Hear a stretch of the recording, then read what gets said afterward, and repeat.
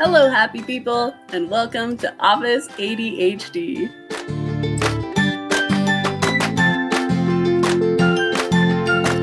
Welcome to the show, everybody. Today I have Terry Bartley with me. He's an English teacher from Charleston, and he has ADD, and he has written a book. Yes, you heard that correctly. Yes. He hasn't started a book, he's actually finished it. Correct. It's on for pre-order even. Ooh, okay. Tell us a little bit about your book. Yeah, so the book is called Tyranny of the Fae, and it is a fantasy book set in the same fantasy universe, think sort of like MCU, but with, magic. Basically, I started writing this novel like 5 years ago, and this will all sound very ADHD. Like, you'll probably relate to a lot of this. So I started this about 5 years ago. And then I wrote it, once a week consistently. Like, that was sort of the goal, just like I want to write consistently just to have a thing that I have done. So I did that for like a number of years. Then I finished it and I started editing it. And then the editing process wasn't as fun for me, so I couldn't get motivated to do it. So I was like, well, I got to do something. I want to start writing something again because like the creating of original things was the thing that I got out of this. So then I started writing short stories. Like, I just set a goal at the beginning of last year. Like, I'm going to write 100 short stories. I didn't finish it, but the idea was just like the goal, right? I get very ADHD. Like, just set a goal. That way you have a thing to work towards. And then I did that for the full year. I wrote about 52 stories. Well, throughout that time, I started talking to... Can I ask you one question about that really quick? No, I mean, I want to hear the rest of the story, but first, how did you keep yourself writing once a week? Like, what was... It was about setting a routine. I would go to Starbucks. I would leave my house and drive to Starbucks. I would get a coffee, the same coffee. I would sit at the same place and I would write for an hour. And then I did that every day. And I sang with an a cappella group. So basically, every day that there was a cappella rehearsal, I would just, part of the routine was I would go, I would eat, I would go to Starbucks and write, and then I'd go to the practice. So it was just kind of like establishing a routine where like Wednesdays I did this thing. Okay, I love that. Okay, so you knew when you were going to do it, you had it tied to another activity that you love doing anyway. Okay, love it. And accountability, right? Because there's other people in the choir. Oh, okay, loving it. All right, now tell me, so you wrote 52 stories in there? Is that what's going on? Right. So, like, I would post these to my website. I just had, like, a WordPress blog at this point. And I was just posting them, like, every time I'd write one, I'd post one. So I started talking to one of my friends regularly, like one of my old friends from high school. And he was like, so what are you going to do with these? Like, what's your plan? And I was like, I don't know. I'm just writing them, I don't know. Cool. So then he was like, well, why don't you try to publish them? And I was like, I will. But like, because, the publishing world is crazy, right? Because like traditionally what you do is you send it out to an agent and the publishers, and you just kind of like keep doing that till you win the lottery. And that's like the traditional publishing route, right? It's just, I've got to catch an agent on like the right day when they're in the right mood. And it's such a game of chance. That's so I was just trying to do that. That's what you do as a writer. Yeah. And he was like, so why don't you just self-publish it then? Because like these short stories you don't care as much about, And I was like, that makes a lot of sense. So I'm publishing this short story series set in the same universe as the novel. So it's sort of like setting the stage for the novel to happen in the future. And that'll be coming out in August of this year. And it's sort of been me learning the process so that whenever I do release the novel, I know what I'm doing better. Okay, love that. Tell me more about how you did the editing, because I'm not gonna lie, that's my problem too. Is I look back and I'm like, it was really fun to make, but I don't want to go back and fix things. Yeah, so I will say this is where the traditional publishing sort of has it right, because having an editor is like the thing. and as a self-publisher, it's rough because you have to pay out of pocket basically to get an editor. So I had to pay like $400 or something to get someone to go through and mark all my mistakes for me. But that's the thing, because like I know what my problems are, right? Like logically, like I know that I don't describe things well enough. I know that I don't do transitions. Like I know all that stuff, but I don't like going in and doing it myself. But whenever an editor goes through and marks up the document, like this needs this needs that, it's so much easier. Then it's like a game. You're going to find all the marks. Yeah. Okay, did you find just so, anybody else is, because obviously those of us with ADHD, we generally have 20 projects in our heads.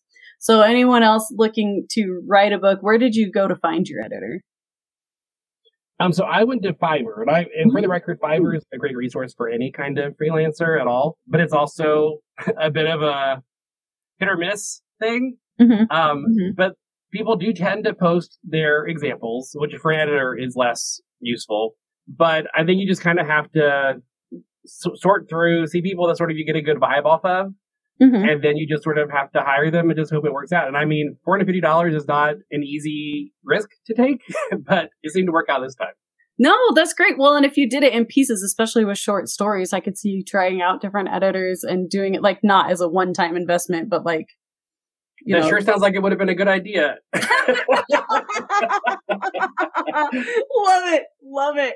Okay, and I also love the idea that you're focusing on, okay, these are my strengths, and it's fine to outsource the weaknesses, And that's the thing that I've sort of learned through all of this is, it's so unnatural for us to like ask for help, right? Yeah. Like we want to do all of it and take on all the things and sort of control everything. And I think that sort of realizing that there are things that I want to spend my time doing and there are things I'd rather not spend my time doing has been a game changer for me. And just kind of like accepting like it's okay to pay a little bit of money to get people to do things that I could do, but I'd rather not spend my time doing. Yes, I love that. Because yes, like you said, just it's okay to say, okay, this is not what I want to do. I want to do this, and yeah.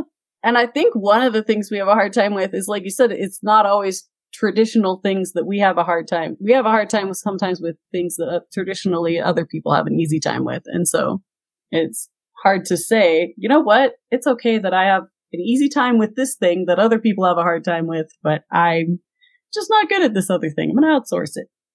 Yeah, and I mean, something that I've noticed a lot is whenever I know how to do a thing, I feel like I'm supposed to do it, And I think that just kind of learning to like go a little bit, just because I know how to do it doesn't mean that that's the best use of my time, I remember whenever I worked, as an ADHD person, I've worked about 20 jobs, more than 20 jobs in my adult life. So like, got a lot of skills, right?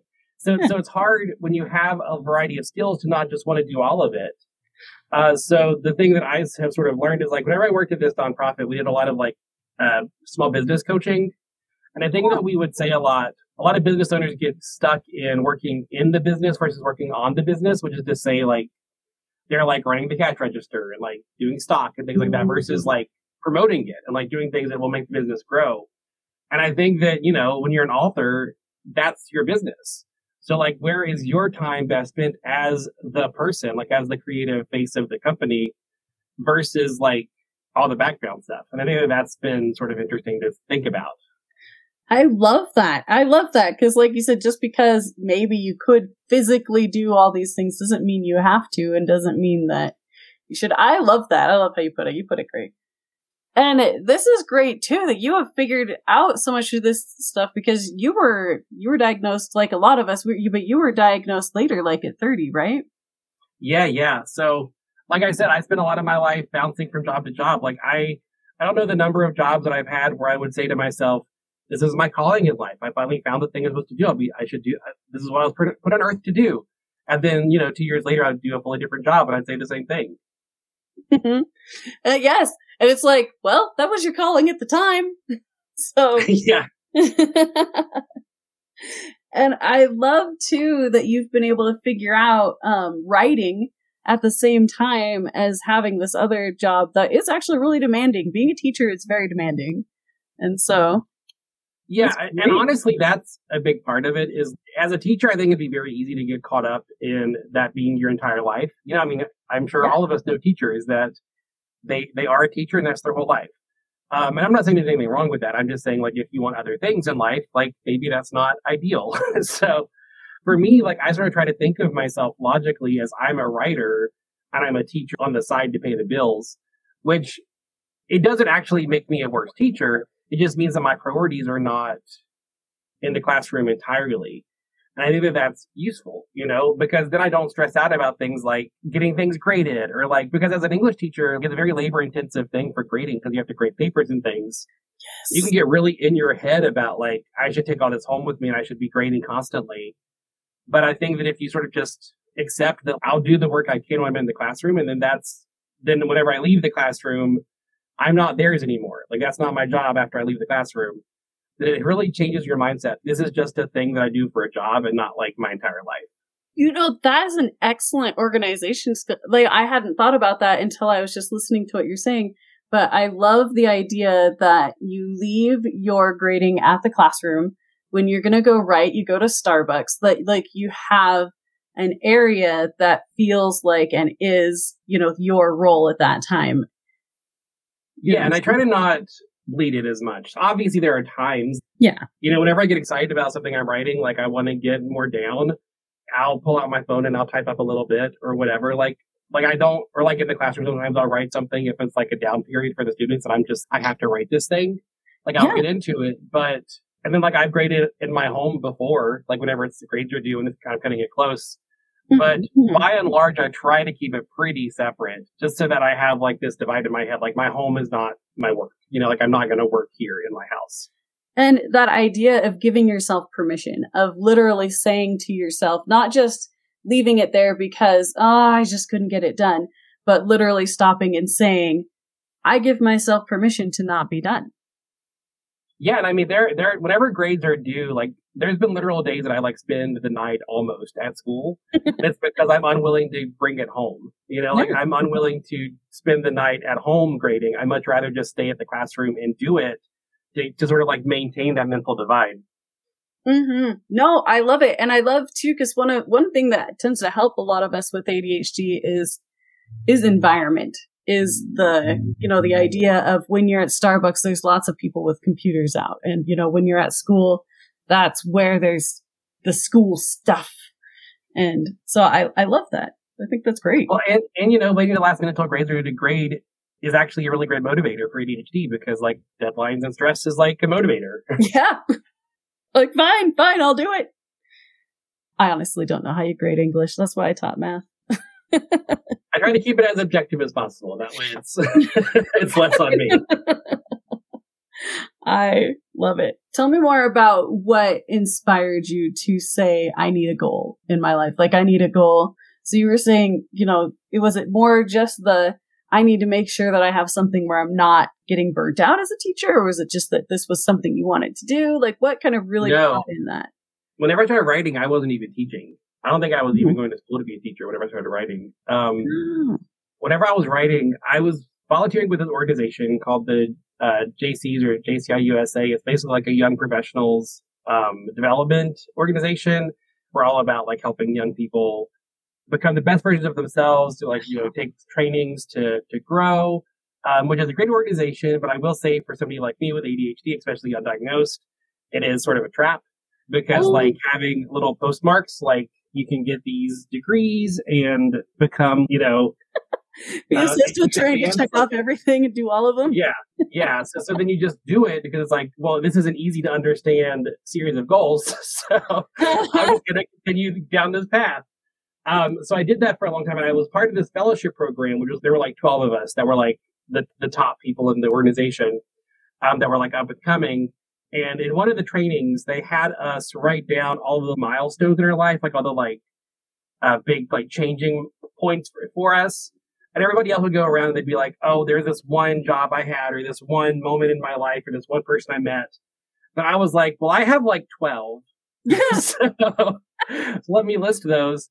And that was kind of the first moment that I realized something is different here. There's something about me that is very different. And then I stumbled onto the How to ADHD YouTube channel. And I was watching a video about like, I think it was about the wall of awful, where like whenever you just tell yourself that you can't do something, the more often you do it, the less you want to do it. And it resonated with me. Then I noticed that the channel was called How to ADHD, and I was like, I wonder. Then I clicked on the channel and I watched. She had a video called "Do I Have ADHD?" and I watched it and I was like, I think I do. And I know it was just this big moment where I was like, honestly, this explains so many things about my life. That like, oh, just, I don't know, like it felt like that because, you know, you're a sci-fi writer. It felt very sci-fi for me when you first got diagnosed, just to like you're going back through your entire past all of a sudden and all of these things click all at the same time. When it's I feel like it's such a weird thing because I think that in society, ADHD is the thing that people think of as like, first of all, some people think that it's non-existent, right? It's still a thing that exists. People are like, oh, well, it doesn't exist. But then other people think of it as like, well, it's not a big deal. Like people have ADHD, whatever. But it's like, it's a big deal to know you have it when you didn't know you had it. Like it's a big deal to know that your mind works differently than other people, you know? Yeah, it's a huge deal. And it's a huge thing to say, oh, I wasn't, you know, like you said, I wasn't lazy. I wasn't just trying to, you know, do all these things. It was just my brain works differently. And then to understand how to use that instead of always fighting against it. You know, now you can use your skills. Well, and like just little things, like the fact that I was succeeding in a lot of different ways, but I still felt like I was behind in where I wanted to be in life. Yeah. And like, I think that that's a thing that's hard to understand if you don't understand it as a symptom of ADHD to do that, you know? Yeah. Yeah. You don't understand. Yeah. No, people don't understand how much we want to have done absolutely everything in the world to feel confident. Well, and like the things I was succeeding in weren't the things I wanted to succeed in, but I didn't realize that. You know? Yeah. You don't see your successes the same way. Yeah. No, totally agree. I love it. Thanks so much. I do want to ask, so you said your book is on pre-order right now? When is it coming out? Yeah, so it's called Tyranny of the Fae, and it is, like I said, it's a collection of short stories all set in the same fantasy universe. It has 3 main characters, all of which are queer women, because it was important to me to write queer characters as a queer person. It's full of them. It's absolutely full of them. And it's coming out in August of this year, August 15th. And my plan is to go on a physical book tour across the U.S. this summer. Oh, wow. Oh, that'd be fun. You know what? Those are actually really cool. We should, you know what? Send me your link as soon as you have the book tour. We'll update the post and everything with it. Just because too, I've been to some of the book tours that they do with especially newer authors. They are exciting. They're a lot of fun to go to. Well, I just realized that as a teacher, I have the summers off. And I think it's important to use every resource you have, and that's a resource, you know? It's like, how can I best use that? Because realistically, I'm doing interviews and a lot of digital promotion now, and I can do that on the road also. Me physically being in front of bookstores and getting them to order my book is like useful, you know? Yeah, well, and being there to sign the book and, you know, show people what it is in person, it makes a whole different connection when you actually meet the author and talk to the author. It's fun. Well, and I've also decided that regardless of how successful this is in terms of my career, it's also just going to be like a fun experience. And I don't want to, you know, I'm excited for that, you know, just to drive around the country and see things. And you may not know the answer to this yet, but I have to ask, since I am a more visually distracted person, I tend to audiobook it. Are you considering an audiobook version in the future? Yeah, it's getting produced right now. What? That's awesome. Okay. And that's one of those things that I had to outsource. That was one of those things that I was going to do myself because I have a background in radio. And I was going to like cast it with local actors and like produce it and direct it and all these things. And I was like, I just don't have the time. And I, it's important to me to have an audiobook. First of all, for like you said, because like for people like us, sometimes it's easier to read when you're like walking and not like when you're sitting at home. But also for people that like, you know, are blind. Like, I'm not going to have a Braille version because I'm an independent writer. But I'd love for people that can't physically see my book to be able to experience it. So, like, audiobook was more for, like, an accessibility thing for me. Like, that's why it was important to me to have one. So, there's this thing that that Audible does where they connect you with a narrator. And then you can do, like, a profit share where you're not paying up front. They're just sort of, like, recording it, and then you share the royalties as they come in. So I was like, I should just do that. That way it's not on me anymore. You know, they can do it and then it still exists. And that's what I ultimately want, you know? That's great. And like you said, since you're doing a profit share, it's not a big investment up front or anything. You're both going to benefit from it. I love that. And she's really great, by the way. I've been listening to things as she's been recording them, and it sounds really great. So I'm excited to see people listening to it. Okay. Awesome. So Thank you so much for coming on the show. And definitely everybody check out the links in the description and the link on the blog and the website, because we're going to have lots of links for you to be able to find Terry and find his book. And thank you again. Thanks so much for coming. Yeah, thanks for having me. As always, thanks so much for listening. And if you want to know more about anything we talked about today, or if you want to be part of the discussion, join us at officeadhd.com. Thanks so much for listening. See you next time.